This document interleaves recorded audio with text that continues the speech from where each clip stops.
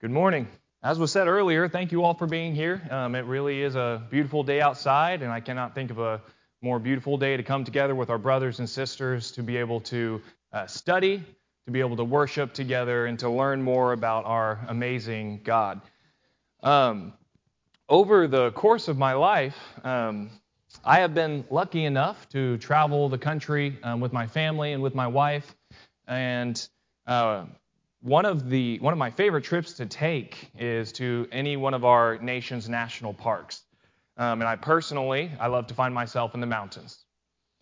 And if you've traveled to any mountainous region, as you're probably aware, Lufkin's not exactly a mountainous region, but if you've traveled to any one of those areas, that you would probably recognize this quote: "The mountains are calling, and I must go."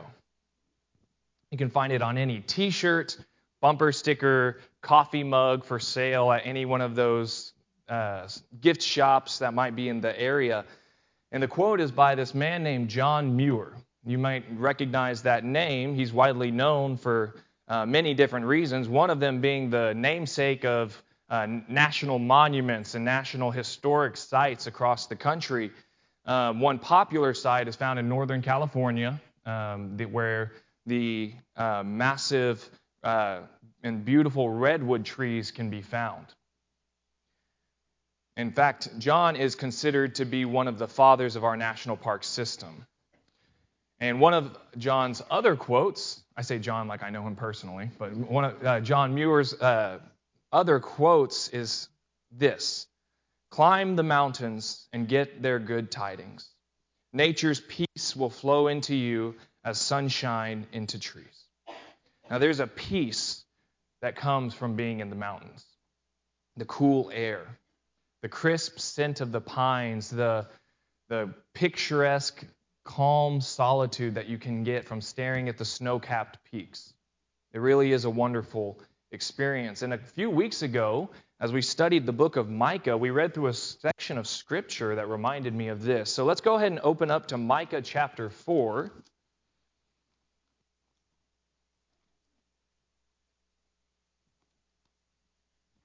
Micah chapter 4, verses 1 through 5.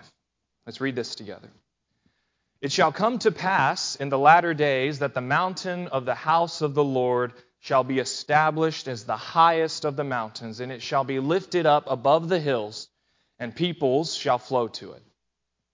And many nations shall come and say, 'Come, let us go up to the mountain of the Lord, to the house of the God of Jacob, that he may teach us his ways, and that we may walk in his paths.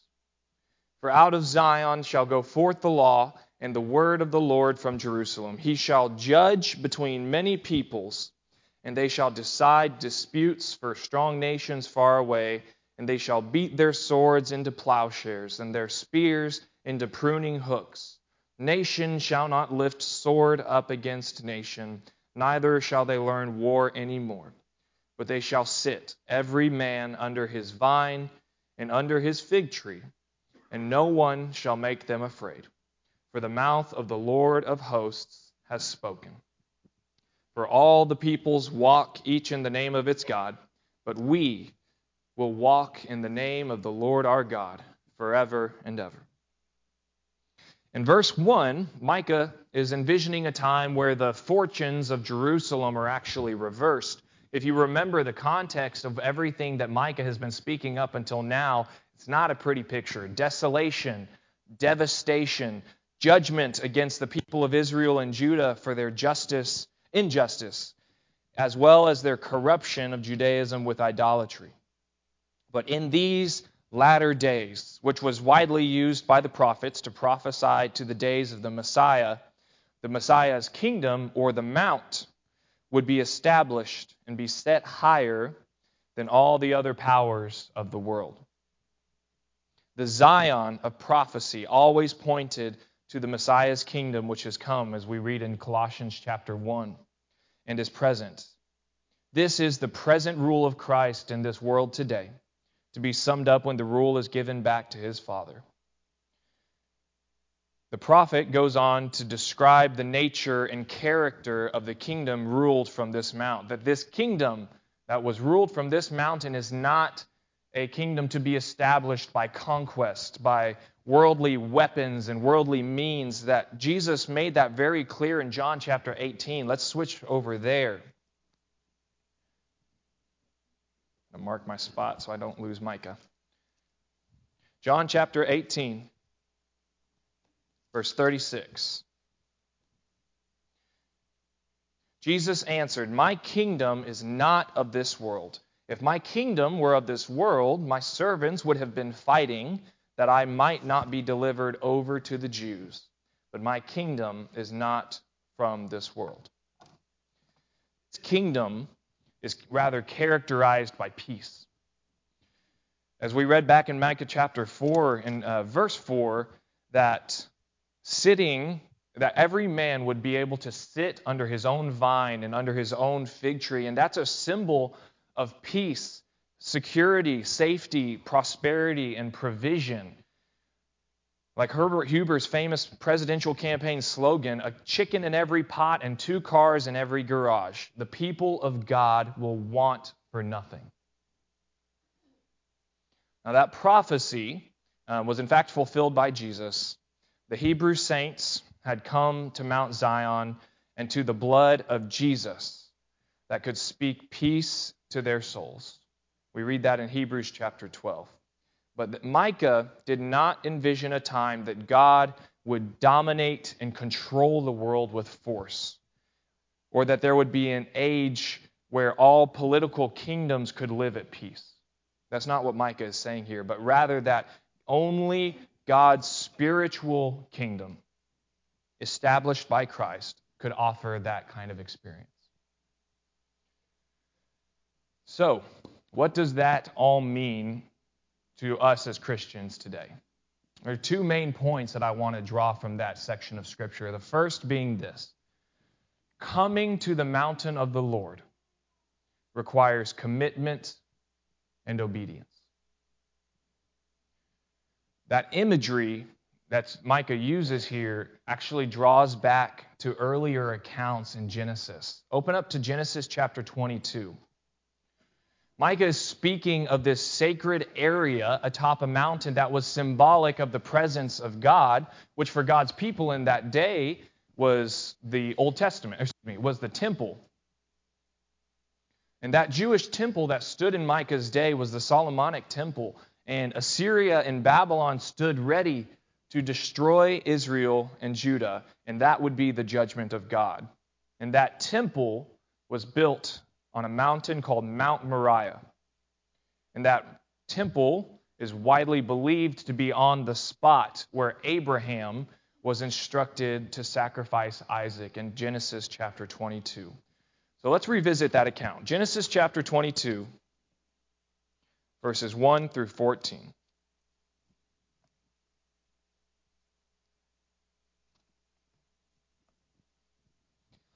After these things, God tested Abraham and said to him, "Abraham." And he said, "Here I am."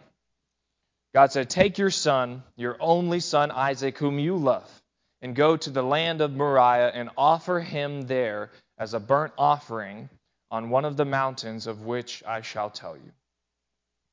So Abraham rose early in the morning and saddled his donkey, and took 2 of his young men with him and his son Isaac, and he cut the wood for the burnt offering, and arose and went to the place of which God told him. On the 3rd day, Abraham lifted up his eyes and saw the place from afar. And Abraham said to his young men, "Stay here with the donkey. I and the boy will go over there and worship, and then we will come again to you." And Abraham took the wood of the burnt offering and laid it on Isaac his son. And he took his hand and the fire and the knife, and they went both of them together. And Isaac said to his father Abraham, "My father." And he said, "Here I am, my son." He said, "Behold the fire and the wood, but where is the lamb for the burnt offering?" Abraham said, "God will provide for himself the lamb for a burnt offering, my son." So they went both of them together. When they came to the place which God had told him, Abraham built the altar there and laid the wood in order and bound Isaac his son and laid him on the altar on top of the wood. And Abraham reached out his hand and took the knife to slaughter his son. But the angel of the Lord called to him from heaven and said, Abraham, Abraham. And he said, Here I am. He said, Do not lay your hand on the boy or do anything to him, for now I know that you fear God, seeing you have not withheld your son, your only son, from me. And Abraham lifted up his eyes and looked, and behold, behind him was a ram, caught in the thicket by his horns. So Abraham went and took the ram and offered it up as a burnt offering instead of his son. So Abraham called the name of that place, The Lord Will Provide. As it is said to this day, On the mount of the Lord it shall be provided.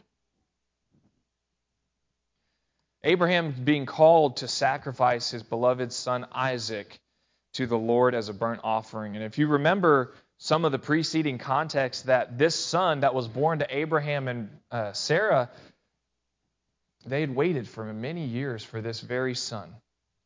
And God commanded Abraham to sacrifice something very dear to his heart, which surely was no small task for Abraham to accept. But he was committed to God and willing to do what was asked of him. And to him, this faith was counted as righteousness, as it had been told us in Genesis 15. And then just as James tells us in James chapter 2. Let's turn back over there. James chapter 2, verse 20.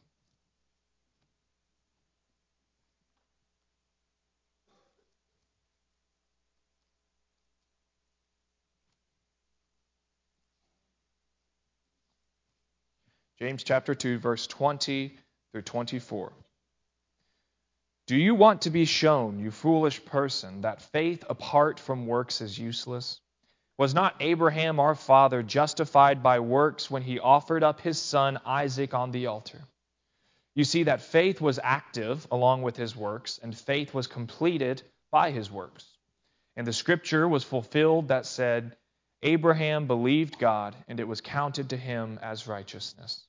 And he was called a friend of God. You see that a person is justified by works and not by faith alone. And as that record shows, when Abraham was willing to do what was required of him, the Lord provided a sacrifice for him. And just as Abraham had to suffer the pain of a journey to a mountain where he knew he would have to sacrifice something, we must also be willing to show our commitment to God and his commandments by our obedience. Let's turn to the book of Proverbs.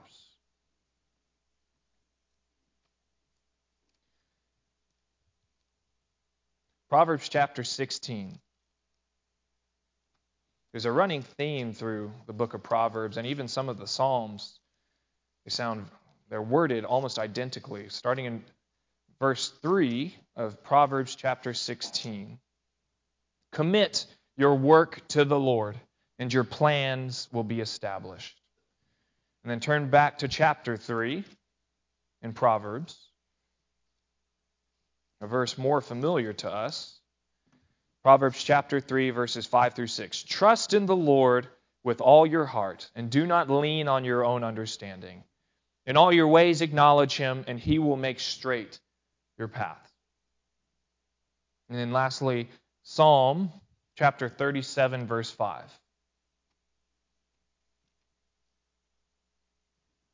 Commit your way to the Lord. Trust in him, and he will act.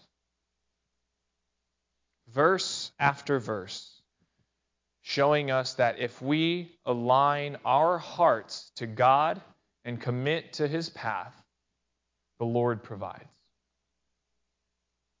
So not only does coming to the mountain of the Lord requiring of us commitment and obedience, but coming to the mountain of the Lord brings peace. Now this is important because we know deep in our hearts, and can find it in Scripture, that following the Lord does not guarantee us a peaceful life. Suffering should be seen as an expected element in the life of a Christian. And that's not something that we can't find in Scripture. Let's turn over to 2 Timothy chapter 3.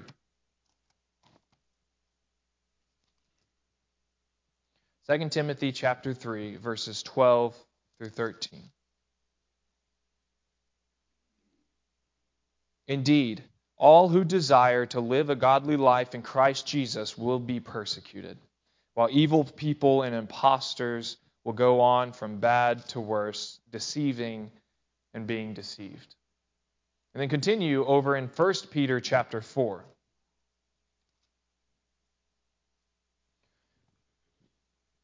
First Peter chapter 4, verse 12. Beloved, do not be surprised at the fiery trial when it comes upon you to test you, as though something strange were happening to you. We can expect trials and tribulations in our life. But that's not something that should cause us grief or cause us concern or sorrow expecting this, because the biblical authors offer us more encouragement. Continue down in 1 Peter chapter 4 in verse 13. But rejoice so far as you share Christ's sufferings, that you may also rejoice and be glad when his glory is revealed. If you are insulted for the name of Christ, you are blessed, because the Spirit of glory and God rests upon you. And then from the words of Jesus himself, Matthew chapter 5.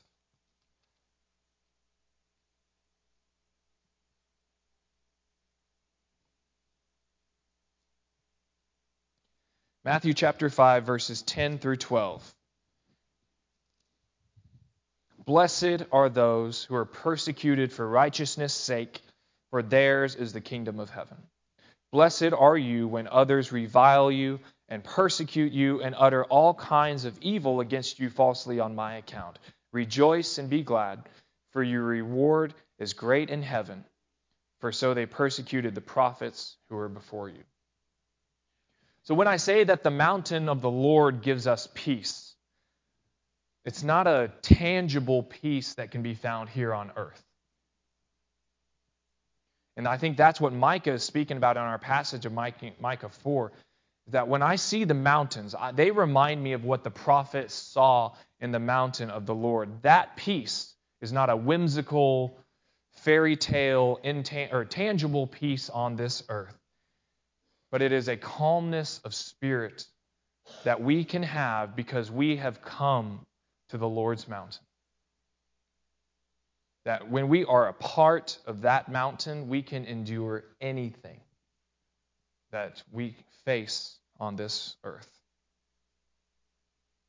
The peace found in the mountain of the Lord is not an escape from earthly pain and suffering. It's not a guarantee of a life void of sorrow and grief.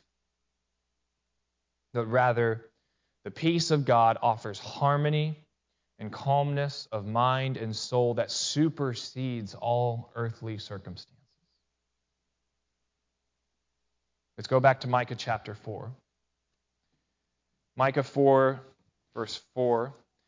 But they shall sit, every man under his vine and under his fig tree, and no one shall make them afraid. For the mouth of the Lord of hosts has spoken. And then in a more familiar passage, Psalm chapter 23.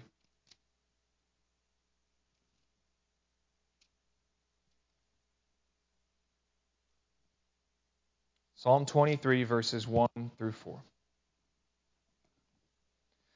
The Lord is my shepherd, I shall not want. He makes me lie down in green pastures. He leads me beside still waters. He restores my soul. He leads me in paths of righteousness for his name's sake. That even though I walk through the valley of the shadow of death, I will fear no evil. For you are with me. Your rod and your staff, they comfort. They're not suggesting that no evil will ever overcome him, but rather that he has no reason to fear any evil that may befall him, because he knows the Lord cares for him, that the Lord is with him and the Lord comforts him. Now, the peace that comes from the mountain offers peace because no matter how the world threatens us, neither death, nor life, nor angels, nor rulers, nor things present or things to come will be able to separate us from the love of God. We have peace because God loves us. We have peace because God continues to love us, even in our shortcomings.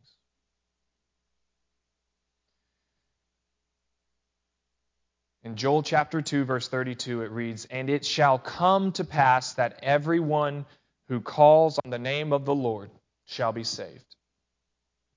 For in Mount Zion and in Jerusalem there shall be those who escape, as the Lord has said, and among the survivors shall be those whom the Lord calls."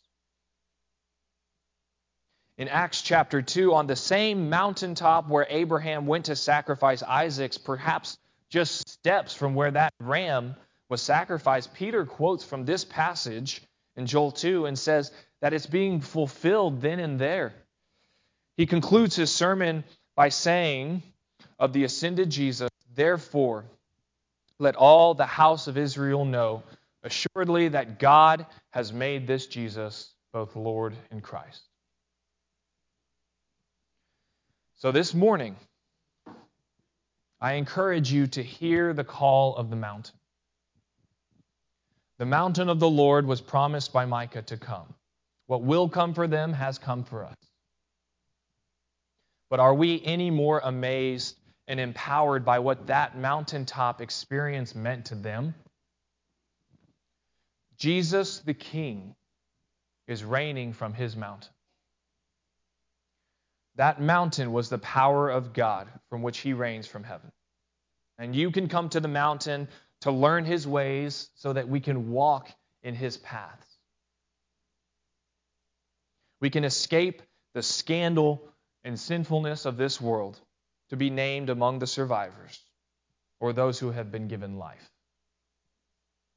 And Peter said in Acts chapter 2, "Repent and be baptized, every one of you, in the name of Jesus Christ for the forgiveness of your sins.